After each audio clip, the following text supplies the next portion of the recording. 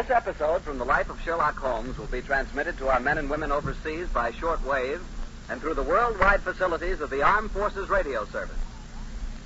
Petri Wine brings you Basil Rathbone and Nigel Bruce in the new adventures of Sherlock Holmes.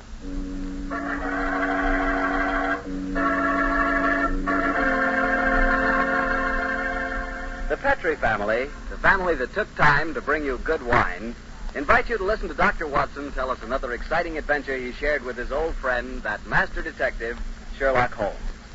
And if you don't mind, I'd like to suggest something that you might share with your friends. And that something is a glass of sherry before dinner. Naturally, a glass of Petri California sherry. I say Petri sherry because it's the perfect before-dinner wine. You couldn't think of a better way to begin a meal.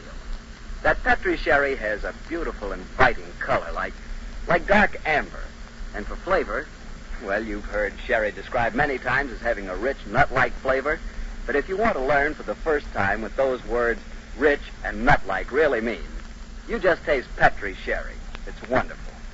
Serve Petri sherry by itself or serve it with hors d'oeuvres of those little cocktail sandwiches.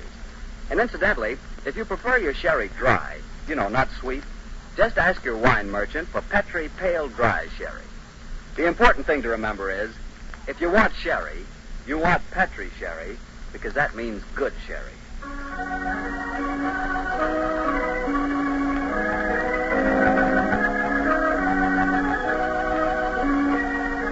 And now let's look in on our genial friend and good host, Dr. Watson. Good evening, Doctor. Good evening, Mr. Bartell. Punctual to the minute as usual. Never keep a doctor waiting, I always say. Particularly Dr. Watson. Draw up a chair, my boy. Thanks. That's it. All ready to tell us the Sherlock Holmes adventure of the Speckled Band, Doctor? Yes, I'm all ready, Mr. Bartell. Say, Doctor, just what does the Speckled Band mean? Wait till I've told you the story, young fellow, my lad. You'll find out for yourself. Sorry. The floor is all yours, Doctor. The adventure of the Speckled Band began on a rainy April morning in 1883. An urgent call from one of my patients had kept me up most of the night before, and in consequence, I came down to my breakfast rather later than usual, to find that Holmes had already left our house some hours earlier. As I sat there reading the morning paper and consuming my 2 lightly boiled eggs, there was a knock on the door. It opened to disclose a typical example of the British working man. A bag of tools in one hand and a grimy cap in the other. I can hear him now as he spoke to me from the doorway. You sent for me, Mr. Holmes? I'm not, Mr. Holmes. Oh, begging your pardon, Governor. I'm counting in the gas bracket over the mouthpiece. Oh? What's wrong with it? I've got a leak in it. A leak? Oh, well, get along with your work. Yes, sir. Hope I won't disturb you, sir. Oh, no, that's all right, my man. Don't mind me. Very untidy man, Mr. Holmes, sir. What do you mean by that? Well, sir, you can't help noticing the mess this room's in. I've heard say he was as tidy as anyone he started, but he learned his habits from a bloke what lived with him. Dr. Watson, I think his name. You impertinent fellow, how dare you talk like that? I've got a good man. Where's the fellow go? Here, come out of there. That's Mr. Holmes's room. Don't be angry with me, Watson. I was just slipping out of these grimy rags and into a dressing gown. Oh, good gracious me. So it was you, Holmes. Upon my soul, I've never recognized you, but why the disguise? A case, my dear fellow, a case. One of those small problems which a trusting public occasionally confides to my investigation. To the British workman, old chap, all doors are open. Yes. His costume is unostentatious and his habits are sociable. Tool bag is an excellent passport. And a tawny moustache will secure the the cooperation of the maids. Oh, but what's the case, Holmes? Modest little drama of life in the kitchen. One of those seemingly inconsequential affairs, and yet the honor of a duchess is at stake. What? Mad world, my masters, a mad world. Now I feel a little more comfortable. Let's return to the sitting room, shall we? And a strong cup of tea would be acceptable. Oh, wish you'd tell me about the Duchess and life in the kitchen. Another time, old fellows, another time. At the moment, suppose you tell me what you know of Miss Helen Stoner. I received a letter from her this morning in which she informed me that she would be calling here at 11, and also that she was a friend of yours. Yes, Helen Stoner. Yes, indeed, a charming girl. Then pour me a cup of tea, Watson, and tell me about her. Well, I befriended her at the time of the tragic death of her sister 2 years ago. I told you about the case. Don't you remember? The sudden death of Violet Stoner, At an old house in Stoke Moran? Yes. Huh? It all comes back to me now. There was an inquest, wasn't there, with Yes, a indeed. string of stupid and ineffective witnesses. Oh, stupid. I was one of them. Oh, I beg your pardon, old fellow. Then you were the exception, of course. Hmm? Wait a minute. Let me see. I docketed the evidence on the case. Where was it? That's Stratford. Oh, yes, here we are. Now, let's see. Yes. F. Salisbury, Hatchet, murder, Lordson, Simon. Here we are. Stoke Moran. Oh, yes, of course. I remember the affair quite well now. The villain of the piece was Dr. Grimsby Roylott, wasn't he? Yes, a dreadful fellow. He's the stepfather of the two girls. Violet, the one who died so mysteriously, and Helen, the one who's coming here to see you. Dr. Roylott has a pretty record. 55 years of age, killed his Gitmagar in India, once in an insane asylum, married money, wife died, distinguished surgeon. I wonder what the distinguished surgeon has been up to now. Some deviltry, I fear. Oh, why do you say that? You remember that Miss Violet Stoner's death followed close upon the announcement of her engagement? Yes, I do. Well, I met Miss Helen Stoner in the streets a few weeks ago. She told me that she had just become engaged herself to a young fellow in the army who was leaving for the Far East. She was very upset at the thought of being alone with her stepfather at Stoke Moran. Well, that's quite natural. You see, Dr. Roylott stands to lose a considerable sum of money in the event of his stepdaughter's marriage. Yes, they both had a trust fund which he administered only as long as the girls were unmarried. That fact was brought out at the coroner's inquest 2 years ago. But if Roylott did poison the other stepdaughter, and I'm convinced he did, it seems unlikely that he'd try it again. 2 sudden deaths in the same household would hardly pass the coroner. No, my dear Watson. You're making the mistake of putting your normal brain into Roylott's abnormal being. Oh, that must be Miss Stoner now. Yes, it's precisely 11 o'clock. Well, let's see what we can do for her. I hope you can help her, Holmes. She's an extremely nice girl. Come in. Yes, Mrs. Hudson? There's a Miss Helen Stoner to see you, sir. Oh. She says she has an appointment. Show her in, please, Mrs. Hudson. Aye, sir. Come in, my dear. Thank you.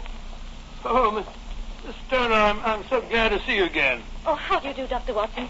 And this must be your friend. Yes, Miss Stoner, I am Sherlock Holmes. Sit down by the fire, won't you? Yes, please sit down there. You're trembling with cold. It's not cold that makes me shiver.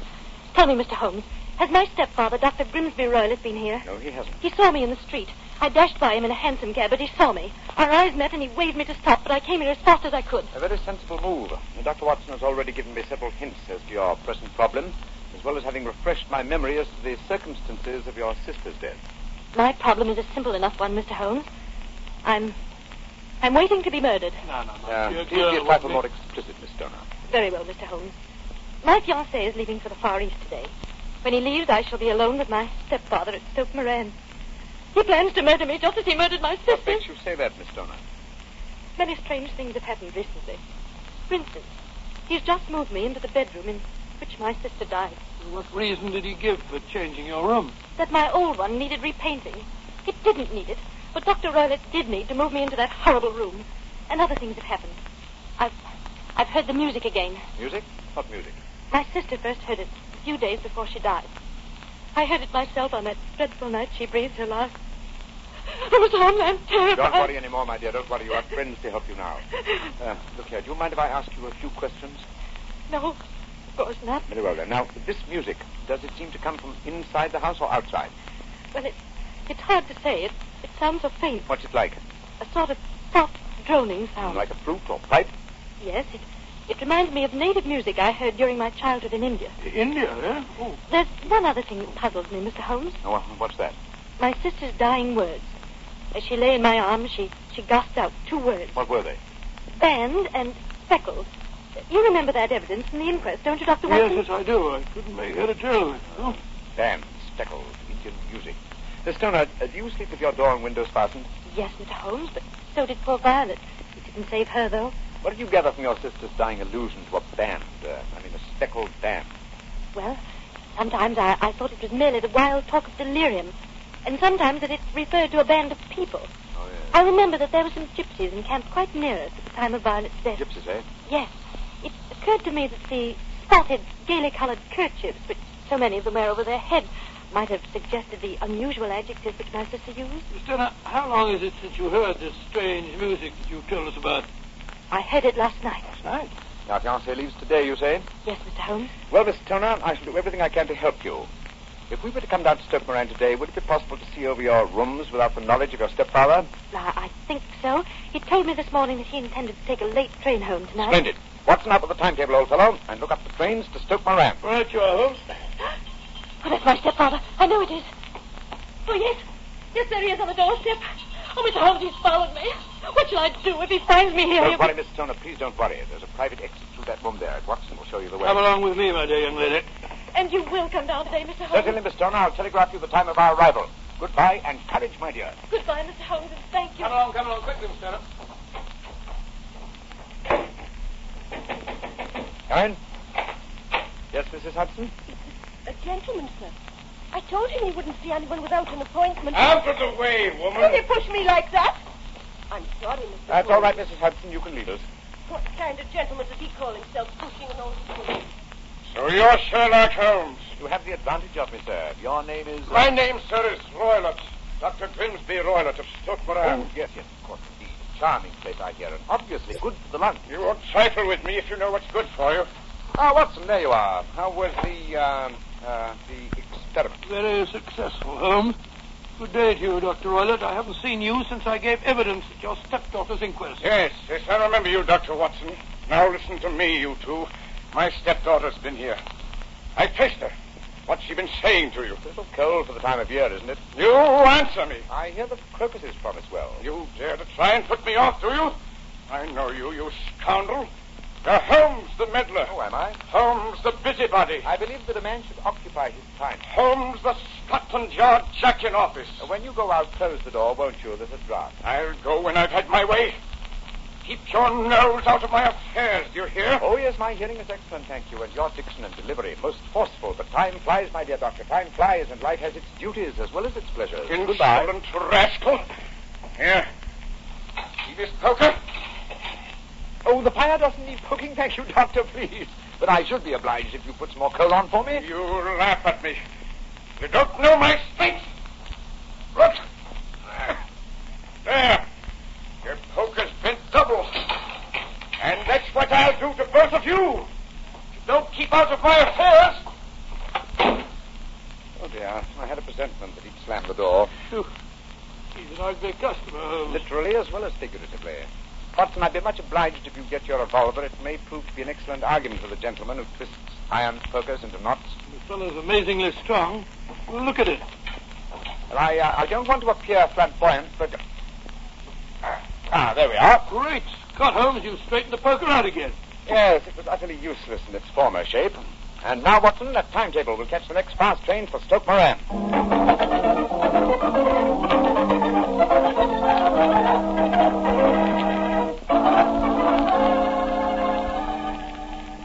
Oh, Mr. Holmes, Dr. Watson, I'm so relieved that you've come. But don't you think my stepfather might have followed you down here? You have to take that chance, Miss Turner. A few hours' delay might mean a difference between your life and death. It was imperative that we examine this bedroom of yours before Dr. Roylott's return. Anyway, my dear, you mustn't worry any more. We're here in your house, and we're going to take good care that no harm befalls you. Thank you, Dr. Watson. So this is the room in which your sister died, is it? Much as I pictured it. And Dr. Roylott's room adjoins this one, you say, Miss Turner? Yes, Doctor, on that side. The room which adjoins it on the other side is my regular bedroom. The one's being so conveniently painted, eh? Well, let's examine this room. Uh-huh. No trapdoors or sliding panels, I suppose. Sounds solid enough, Holmes. Yes, I think it is. Mara, what's this? Are you aware that this bed is clamped to the floor, Miss Turner? Why, no, Mr. Holmes, I didn't know that. What an extraordinary thing. Was the bed in your other room anchored also? No, I don't think it was. It's very illuminating. And this bell pull hanging against the wall above your bed. Oh, it doesn't work. Well, but if you want to ring. There's another one on the other wall over there. Then why this one? I don't know. My stepfather made a number of changes after we came here. Yes, quite a burst of activity, apparently. And it took some strange shapes. Oh, why are you standing on the bed, Holmes? I'm curious, old fellow. Uh-huh.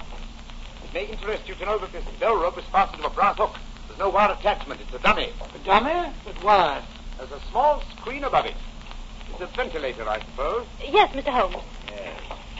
A ventilator leading into your stepfather's room. Curious. I noticed there's no means of opening the ventilator on this side. It can only be operated from your stepfather's room next door. I wonder if you might mind taking us in there. Of course, Mr. Holmes. Follow me. Thank you. What do you make of it all, Holmes? There's devil's work afoot, old chap. Here we are, Mr. Holmes. Much the same as the other room. A bit bigger, perhaps. That large set against the wall seems to be an unusual piece of bedroom furniture. What is it, Miss Stoner? My stepfather's business papers are in it. You've seen inside it, then? Only once, some years ago. I remember that it was full of documents. What's this saucer of milk doing on the top of it? Does Dr. Roylott keep a cat? No, but he does have a cheetah and a baboon as pets. He brought them with him from India. Well, Holmes, a cheetah is just a big cat. That's true, my dear fellow, but I doubt if a saucer of milk would go very far in satisfying the appetite of a cheetah. Well, I think I've seen enough. This matter is too serious for hesitation. Your life may depend upon your following my instructions, Miss Stoner. I'll do anything you say, Mr. Holmes, Is that anything. the village inn I see through the trees from this window? Yes, the Queen's Arms. Your bedroom windows would be visible from there? Yes, Mr. Holmes. Very well, then. Watson and I will go there now and obtain accommodation. When your stepfather returns, you must confine yourself to your room on the pretense of a headache. You follow me? Perfectly. When Dr. Roylott retires for the night, you must open your bedroom window and put your lamp on the sill as a signal to us at the inn. Then withdraw quietly to your usual bedroom and the one that's being painted.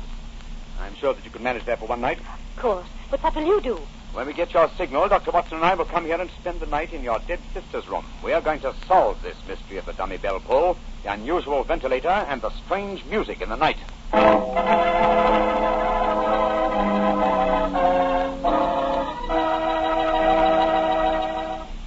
You'll hear the remainder of Dr. Watson's story in just a second, so I'm just going to point out that at any really important dinner, you know, like when diplomats get together, you'll find wine on the table. Because for years it's been a known fact that good wine makes good food taste better. Prove that to yourself tomorrow night by having your dinner together with a glass of Petri wine. If you prefer a red wine for any meat or meat dish, try a Petri California Burgundy. That rich, hearty red Petri Burgundy is really out of this world. Now, if you'd rather have a subtle, intriguing white wine, let's say to go with chicken or fish, then try Petri California Sauterne. But Sauterne or Burgundy, to make sure it's good, make sure it's Petri, won't you? Well, Doctor, it's a rattling good story so far. What happened next? You went to the local inn, I guess, and waited for that lantern to appear in the bedroom window at Dr. Roylott's house? That's right, Mr. Bartell. We had an early dinner at the Queen's Arms and then retired to our upstairs bedroom and sat side by side, puffing away at our pipes, our eyes straining through the darkness for that telltale lantern to give us the signal that there was dangerous work ahead of us. As we sat there discussing the various aspects of the case, I remember that Holmes was very concerned about my own safety. Well, Watson, I really have some scruples about taking you with me tonight. This is an infernally dangerous business. And what about that poor girl alone in the house with that fiend, Roylott? Now, I can handle the case by myself, old chap. I'm coming with you, Holmes. You speak of danger. We haven't seen more in those rooms than was visible to me. No, but possibly I've deduced a little more. I imagine that you saw all that I did. Well, I saw nothing remarkable except the bell rope, and what purpose that could answer, I confess, is more than I can imagine. Saw the ventilator, too. Yes, but I don't think it's such an unusual thing to have an opening between two rooms. So small that a mouse could hardly pass through it. True, but at least you will admit there is a curious sequence of coincidences. A ventilator is constructed, a bell cord is hung from it. A lady sleeps in a bed directly below the ventilator, a bed that is anchored to the floor. The lady dies. You can see what you're driving at, Holmes. Look. There's a lantern in Miss Turner's window. That's our signal, all right. Come on, Watson. Our night's vigil begins.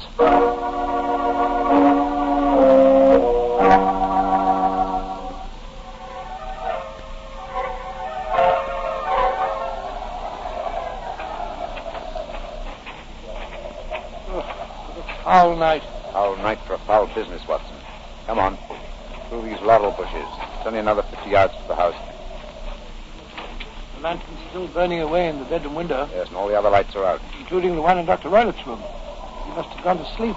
To bed, possibly, Watson, but not, I think, to sleep. Great heavens, Holmes. Look at that frightful creature leaping about in the moonlight. It looks like some hideous child. That's Dr. Rollitt's pet baboon. It looks positively human. Yes. Probably a great deal more so than its master. We're directly below the window now. This ivy provides a most convenient ladder. I'll go up first. Here, wait. Come on, careful. I hope the thing is strong enough to hold us both. Oh, wait, look. pretty stupid. That axe in the mud. Give me a hand, Holmes, will you? I can't quite get my leg over this window ledge. There you are. Thank you. Oh, my gosh. Close the shutters. Exactly the same as it did this afternoon. Least sound would be fatal to our plans. Keep the lamp covered, so that if the ventilator is open from Dr. Wyatt's room, no light will show from in here, you understand? That's it. Oh, why are you carrying that sticker? Prepared for a visitor, I expect before the night is over.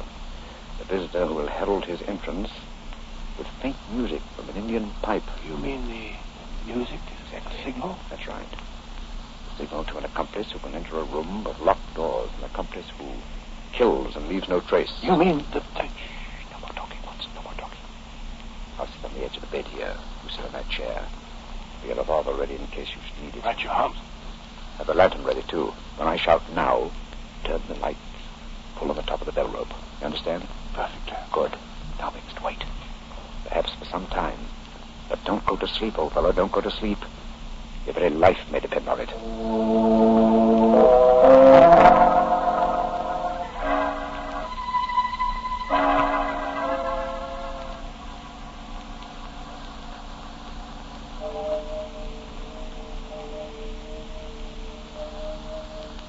Watson. Yes. You're not smoking, are you? No. I smell tobacco smoke. Must be drifting through the ventilator. Exactly. Dr. Roylott is up.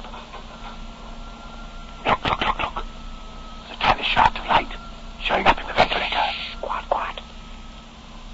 Listen. There's the music. Yes. Heralding the messenger of death. Have you your lantern ready?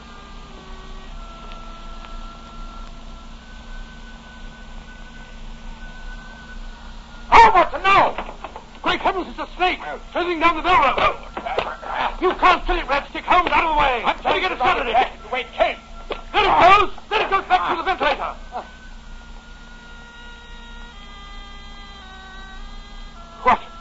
What a fiendish plan! Great Scott, what's that? I think the devil has turned on his master. Come on, Watson, into Dr. Roylott's room. Dr. Roylott! Good Lord, Holmes. Look at him sprawled on the bed. Look at his eyes. Yes, and see what's coiled round his forehead. It's a snake. Yes, the band. The speckled band. He's dead, Holmes. Yes, he's been bitten by the deadliest snake in the world, the Indian swamp adder. Its deadly fangs produce death within 10 seconds. Well, Watson, violence does in truth recoil upon the violence, and the schemer falls into the pit which he digs for another. What should we do now, Holmes? We must remove the macabre headgear from the dead doctor and return the snake to its den. And I suggest we tell Miss Stoner that there's no more danger for her under this roof. After that, we can turn the matter over to the local police. Our work is done.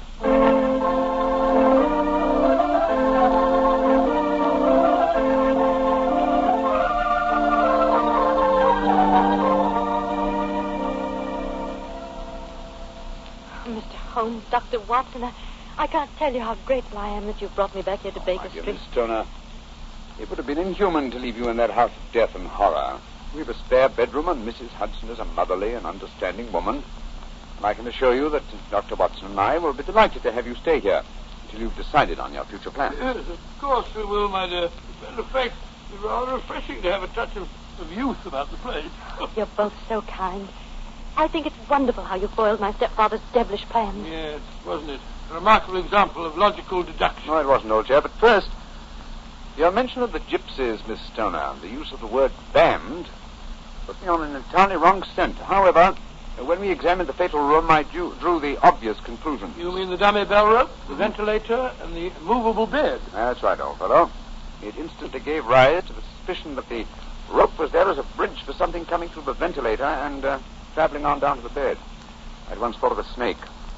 I saw the saucer of milk on top of the safe. Well, my suspicions crystallized into certainty. Fiendish plot, fiendish. Yes, and an extremely clever one. Exactly. My stepfather must have trained the snake to return to him when he played the music. Yes. He put it through the ventilator with his certainty that it would crawl down the rope and land on the bed. It might or might not bite the occupant. Perhaps she might escape every night for a week, but, oh well, sooner or later she must fall a victim. Thank heaven I came to you, Mr. Holmes. Amen to that, Miss You Stoner. know, Holmes, if you hadn't lashed at the snake with your stick, I bet it wouldn't have turned back on its master. That's true, old chap. That way I'm no doubt indirectly responsible for Dr. Grimsby Roylett's death. But I can't say it's a fact that's likely to weigh too heavily on my conscience.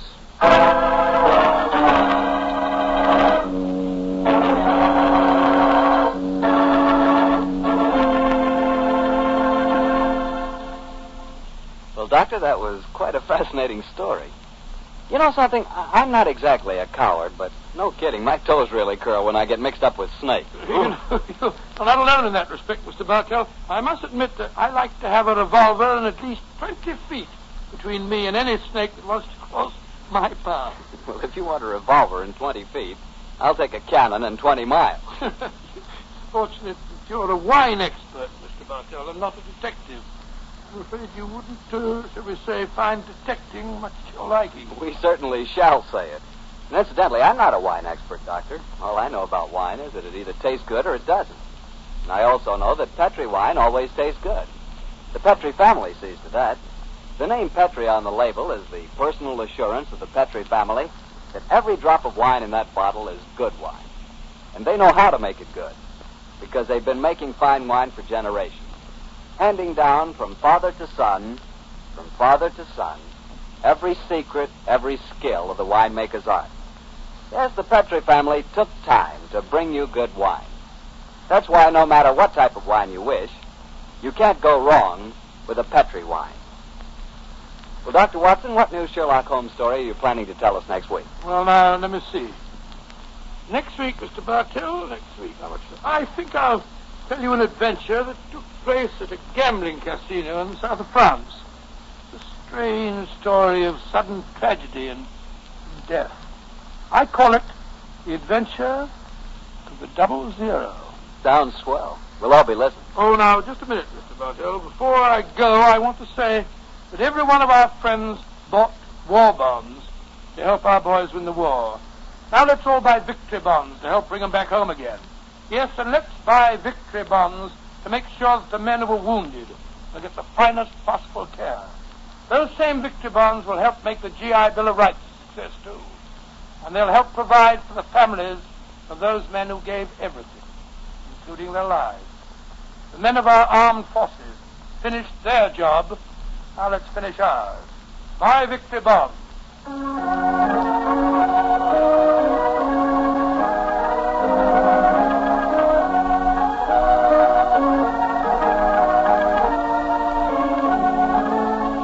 Tonight's Sherlock Holmes adventure is written by Dennis Green and Anthony Boucher and is an adaptation of the Sir Arthur Conan Doyle story, The Adventure of the Speckled Band.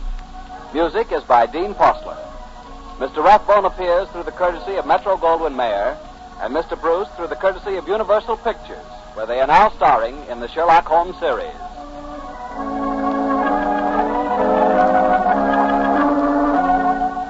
The Petri Wine Company of San Francisco, California, invites you to tune in again next week, same time, same station.